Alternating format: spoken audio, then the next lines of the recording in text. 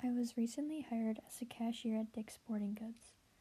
Being that I'm under the age of 18, I was required to furnish a specific work permit before I could begin working, which my manager told me that I could get from my school counselor. I picked it up from the counseling office and soon discovered that the process of filling it out was much more complex than I originally anticipated.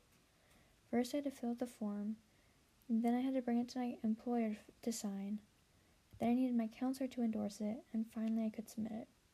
The process was tedious and frustrating at times, and it made me wonder why this document was necessary. So, what makes this document so important? Why are there these additional requirements when hiring someone under the age of 18? Let's find out. It all dates back to the early 20th century and America's period of industrialization, when most of the country faced extreme poverty. Families turned to their children as a form of income, so the labor of young children, or child labor, was a very common practice. Additionally, employers preferred hiring children because they would work for lower wages, were easy to train, and were quick.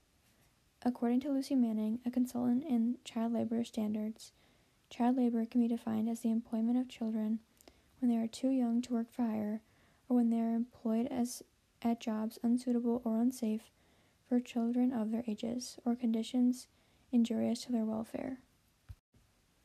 The prevalence of child labor led to many issues.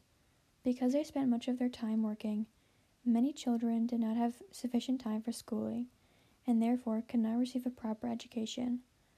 On top of being improperly educated, these young laborers faced horrendous working conditions. Many worked for more than 70 hours a week. Additionally, the toxins and fumes produced by the factory endangered the children, and many suffered permanent disabilities due to the poor working conditions or an accident related to the machinery. Although there had been efforts against child labor since the mid-1800s, it was only after the Civil War that America truly became aware of the issue of child labor. In 1904, the National Child Labor Committee was founded and worked at dismantling and restricting child labor. The National Child Labor Committee began sending teams of investigators into factories to gather evidence of the terrible conditions children were working in. One of these investigators was photographer Lewis Hine. Hine was able to bring to light some of the stories of these children as a way to take action against child labor. For example, one of the children Hine interviewed and photographed was 8-year-old Rosie, an oyster shucker from Dunbar, Louisiana, whose workdays would begin at 3 a.m. and end at 5 p.m.